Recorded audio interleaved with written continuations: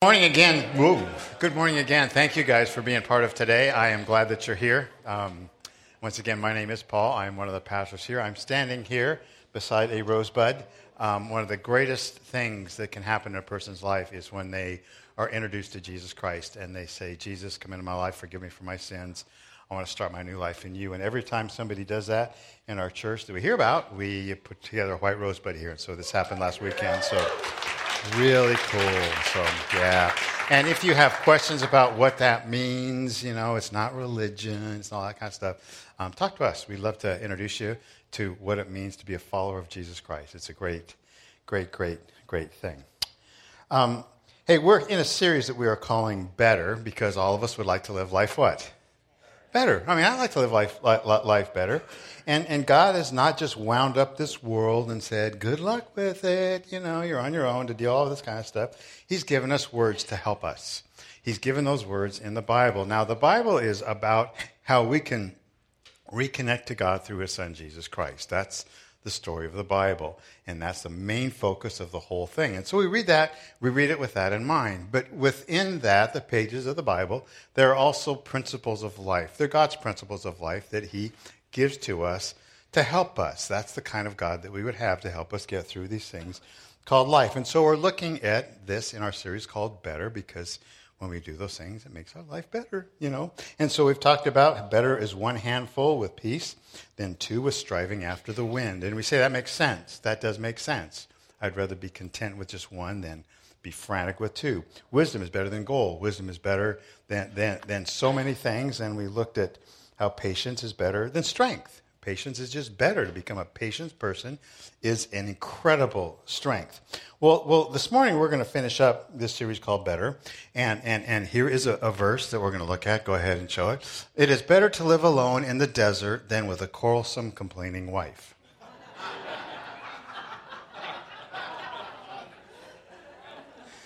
Now, if you look at this verse, there's a lot to it. What do you see? I see danger. I see danger all over this verse, the possibility of me not getting out of here alive. And I also see the possibility that this is going to happen to me sleeping on the couch. So we will postpone doing this verse till November 18th, 2050. How about that one? Okay, I will come back and cover this one. Here we go. This is our last better verse. It's better to go to a house of mourning than to go to a house of feasting. For death is the destiny of every man. The living should take this to heart. And you're thinking, I think I'd rather go back to that wife verse, than this one. Because this is now what? Depressed time. I mean, look at that verse. It's just dark and gray and gloomy. Yeah, we read that right. It's better to go to a house of mourning than to a party. And then it says death is the destiny of everybody. And if you're not in a bad mood this morning, you are now. It doesn't get any better, by the way. The next verse says this. Sorrow is what? Better than laughter. A sad face is good for the heart. You just go, I mean, who is this guy? And what's he talking about? And how come he stopped taking his meds? What's wrong with this person in his outlook on life? I mean, why go here? And what's this all about? And why should I spend a nice Sunday morning thinking about this stuff? And it's because God, in his incredible wisdom, phenomenal wisdom, said there's truth here. And this will make your life what? Better. Let's pray, okay? Can we take a second to pray? Lord, thank you now for these moments that we have, and I pray you give me the right words to share, and you speak into our hearts, and thank you for being here with us. In Jesus' name, amen. Okay, let's look at the verse again. Okay. It's better to go to a house of mourning than to a house of feasting, for death is the destiny of every man, and the living should take this to heart. Now, that last part says the living should take this to heart. It means if we're alive, you should really pay attention to it.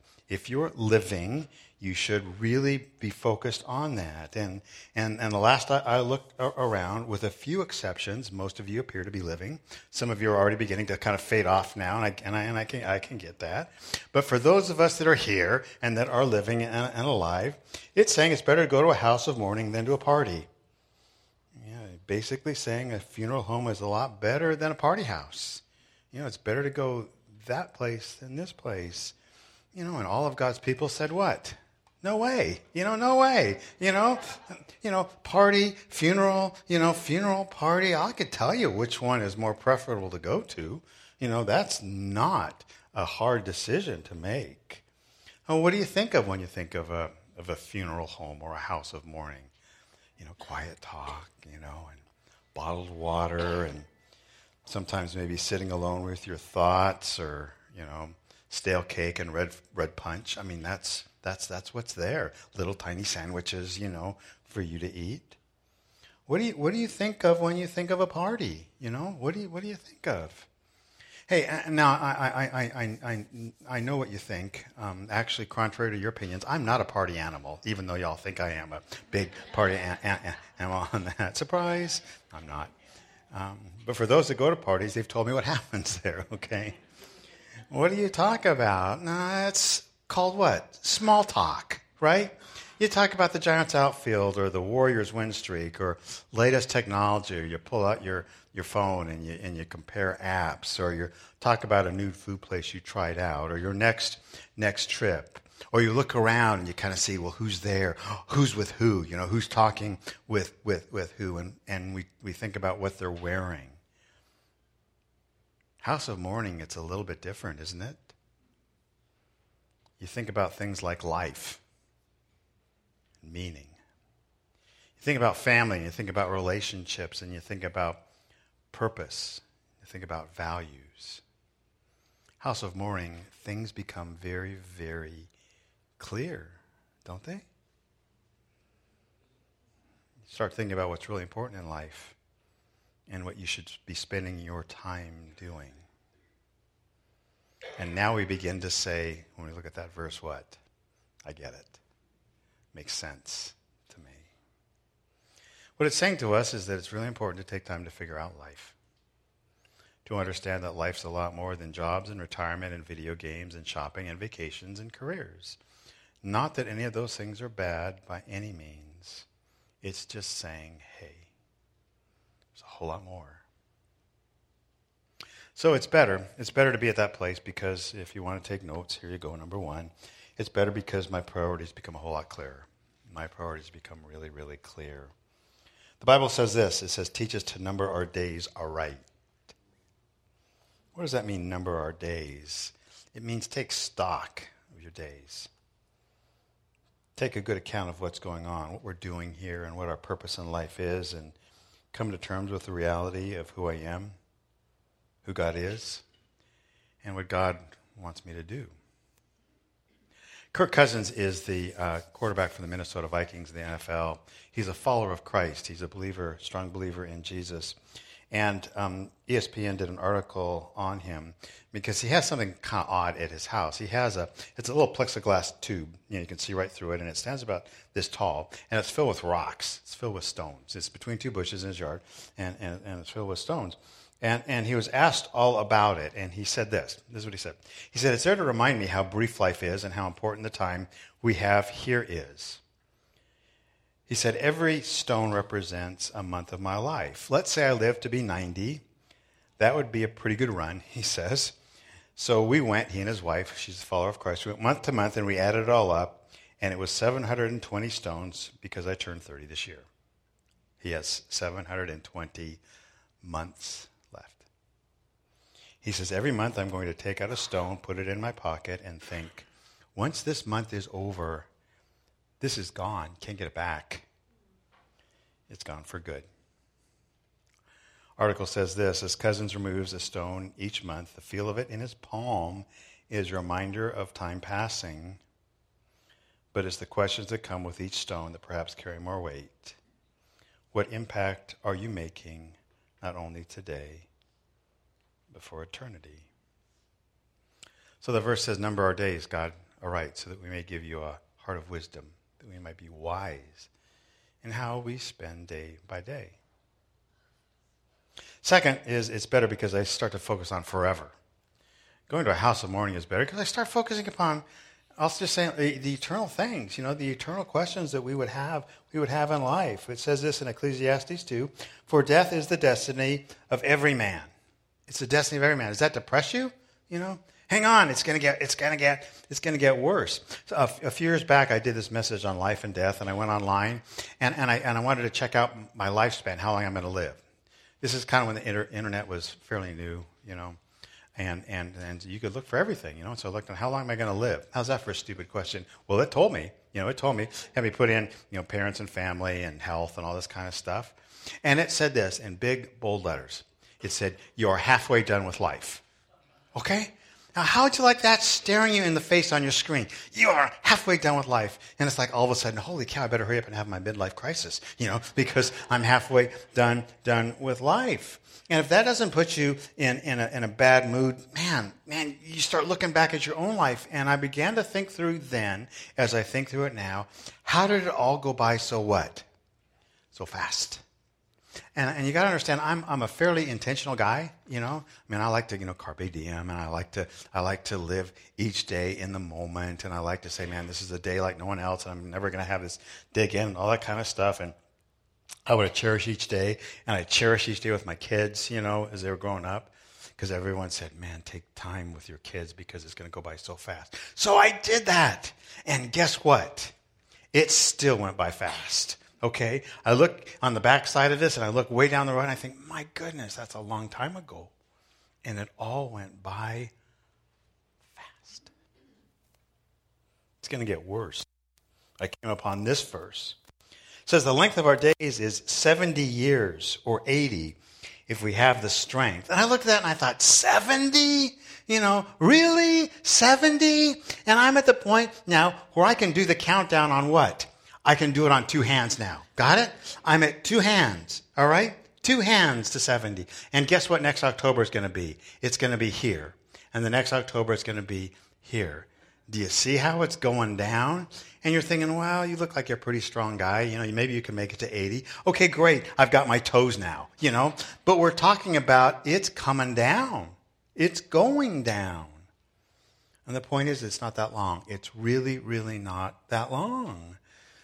You're freaking out yet, And then I start to worry because there's a lot of things I want to do, and I got to cram in this trip, and I got to make sure I do that, and I can't commit to this because I have to take time for that other thing. Where does that come from? Where does that come from? It comes from what I would believe is an unrealistic view of the next life. And if you have an unrealistic view of the next life, you're going to have a really messed up view of this life. And if I don't grasp what the next life is really all about, then I'm going to be frantic and freaked out about this one. I'm pretty sure most of us, me included, have a messed up view of this life.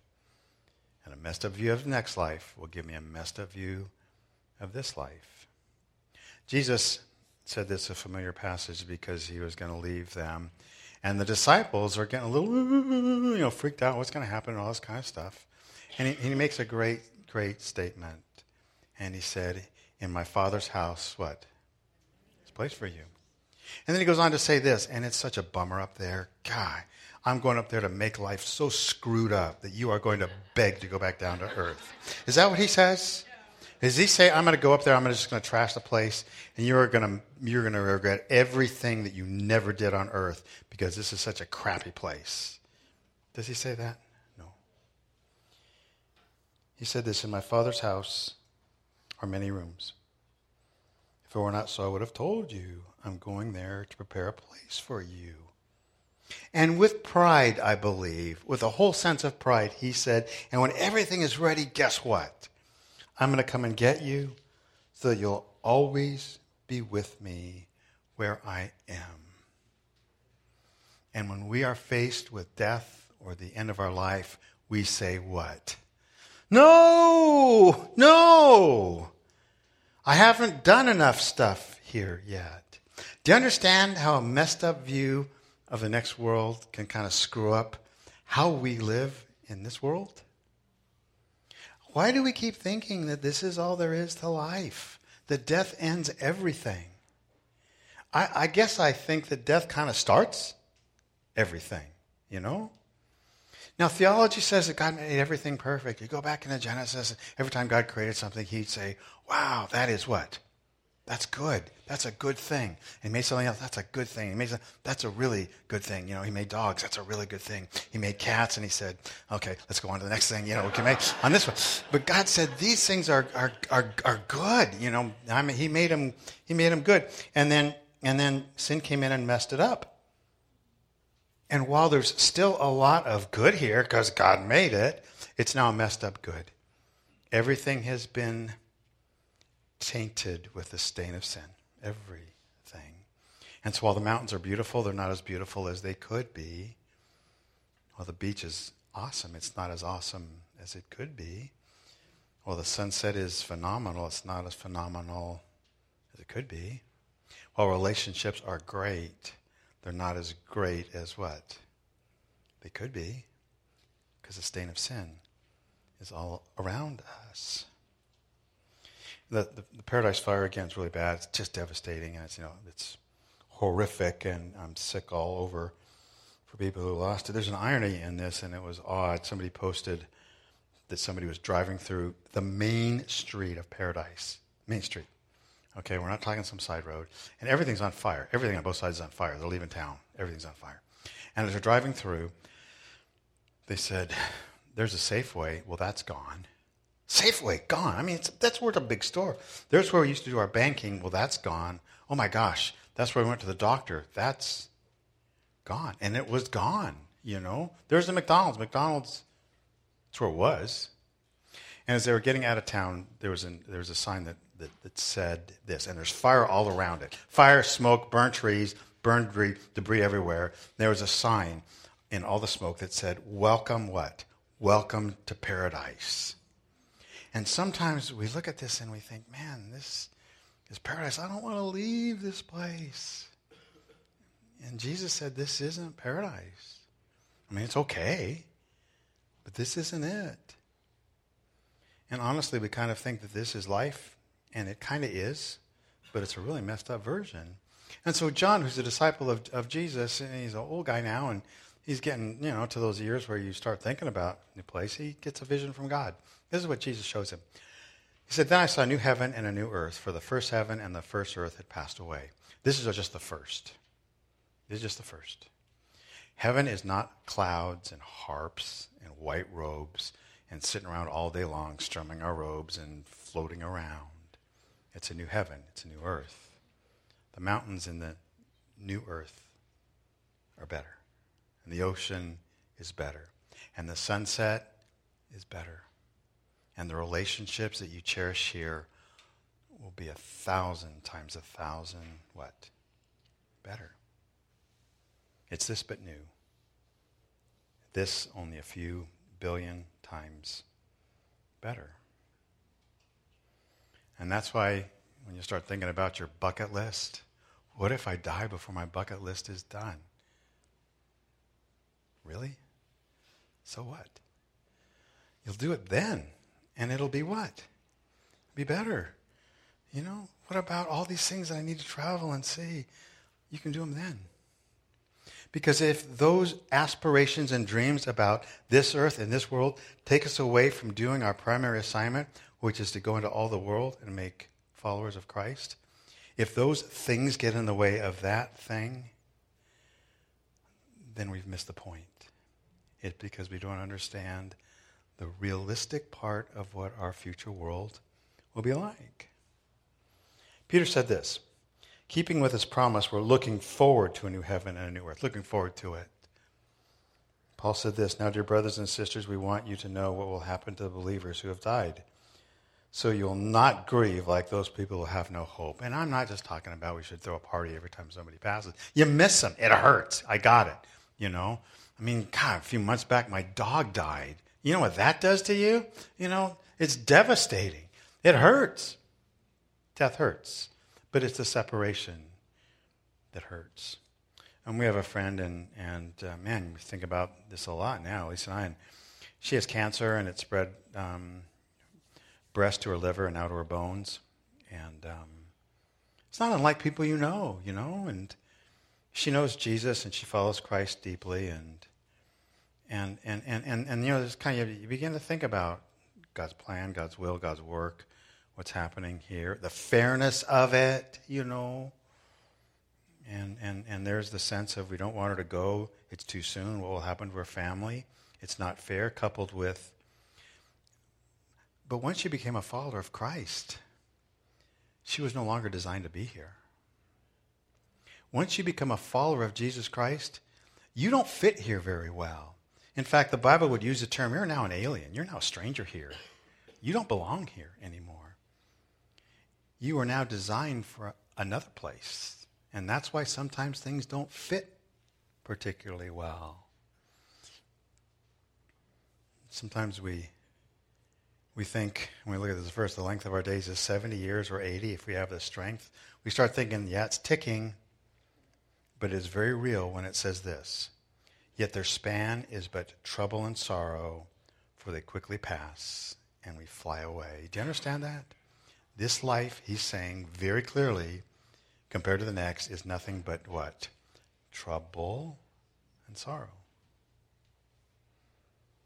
And then it says they quickly pass. And I think maybe that's good. And what I do a lot of times when somebody's, it's kind of a privilege. You could walk through people through, having babies or when their kids are growing or when they get married, and it goes all the way to the other end, the end of life here on this earth. And so I'll spend time with people, and sometimes all of a sudden you hear the diagnosis, and you go and you spend time with them, you talk with them, you pray, and it gets worse, it gets worse, it gets worse, and you just kind of walk with them and spend time, and then they're in hospice care, And hospice, it's basically, it's just it. And so they're hospice, and the hospice worker will sometimes, meet with me and talk to the husband or the wife, and they'll say, there's not much time. I mean, they know the signs and all that, and it's like, oh man, so I'll go in living room and I'll talk. And if they're a believer in Christ, what do you say? What do you say? I'll sometimes say this, man, in a couple days, you get to go to where God has designed you to go from all of eternity. You know that? You realize that? I mean, you get to start this thing all over again, and I'm probably not going to like the little journey for the next couple of days. I get that. But you're going to get to see Christ in a couple days, and you're going to get to see everything the way it's supposed to be. You're going to be loving life, And we talk about that because this is, I think, the way believers should begin to keep in their arsenal of how to deal with these kinds of things. And I'll say, you know what? I said, it's a bummer you have to go. I mean, I'll miss you, but it's just only time. In fact, I said, I might be driving home and a bus may hit me. I might get there before you, and then I'll just give you a high five when you get there. Because we have to start thinking through. I think it's really good for us to think through, this is just a shadow. In fact, C.S. Lewis called it the Shadowlands. This is just a Shadowlands. This isn't the reality. This is just a shadow of things. Lord of the Rings, I don't know if any of you are Lord of the Rings fans, but last one, there's a battle, and the orcs and the trolls are smashing down doors, and they're attacking the castle, and they're powerful, huge, big force coming up, and it's in the last one, and so they're blasting through all these kinds of things, and Pippin is talking to Gandalf. Now Tolkien, the guy who wrote the whole thing, he was a believer in Christ, a follower of Christ, and he wrote into the story all kinds of Christian symbolism, all kinds, and so Gandalf's kind of like a little bit of a type of Christ that comes back, and has all kinds of wisdom and knowledge and understanding of all kinds of things. And Pippin's a little freaked out, and they have this poignant conversation kind of in a little corner, because they're getting ready to break through the enemy and destroy him and eat him up, whatever they do. And again, it's completely overwhelmed. And Pippin says this to Gandalf. It's a great thing. He says, I didn't think you would end this way. And Gandalf says, end? No, the journey doesn't end here. Death is just a path, one that we all must take. And then he just kind of looks away as if he's looking to something else. And he says this, "The gray rain curtain of this world rolls back, and all turns to silver glass." And then you see it. And Pippin says, "What? Gandalf? See what?" And he says, "White shores, and beyond a far green country under a swift sunrise." Pippin says, "Well, that isn't so bad." And Gandalf says, "No. No, it isn't. Better a house of mourning than a party," because real questions are asked there. We take stock of who we are and who God is and what's going on. Some people say those that are heavenly minded are no earthly good. I think the opposite. I think those that are most heavenly minded are the most earthly good. And that's what it's all about, for us to start thinking about, who am I? What is my destiny? Who is God to me? What am I living for? In all my days, how can I serve God better? These are good questions. And they make our life what? Better. Let's pray.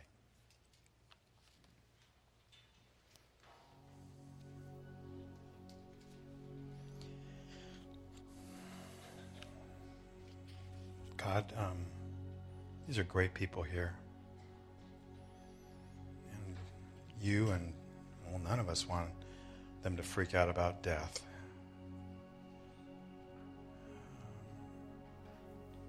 Because in your house there are many rooms, and through Christ there's a place prepared for us. God, I believe and I know in your majestic sovereign plan that not a single believer in Christ will leave this earth 1 second before you in your loving and great plan has chosen. Not a second before. There's no mistakes with you. And Father, there may be people here that are struggling with the concept of this life and death, and I pray that they would have peace, the peace that you give. The greatest question of all is, when we pass from this life, where will we go? The presence of God or someplace else? My ask is that not a single person here would have doubts that through Jesus Christ and his salvation and his blood,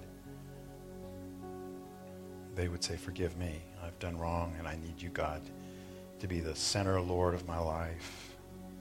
So forgive me. Allow me to come to you now in grace." And God, no matter how much time we have, help us to really see our priorities straight. Help us to see people that we need to take time for, love that we need to give, change we need to make, so that we might serve you better and present to you a heart of wisdom. So thank you. Thank you for these moments we've had. Use us today in the world that you've placed us in. In Jesus' name. Amen. Hey, thank you for coming. A couple things. First of all, we are going to be taking an offering in a second. And as Len mentioned, if you're a guest with us, don't worry about throwing anything in. Just throw in that communication card. If you have questions about your life or your death or anything like that, we're here for you. We have great people in the prayer room. If you need someone to pray for you, you can talk to anybody upstage, and we can walk with you through anything that you would want. So just simply let us know. Diane will be in the back corner if you want to talk to her about things that you can bring. This last song, I actually had Mark change the set so we could do it. So this is my request on this one. It's a great song. It's about "In My Father's House, There's a Place for You," and it's a good song, and I want you to sing it. I want you to sing it loud like you mean it. So let's stand together. God bless you guys. Love you. Enjoy the day.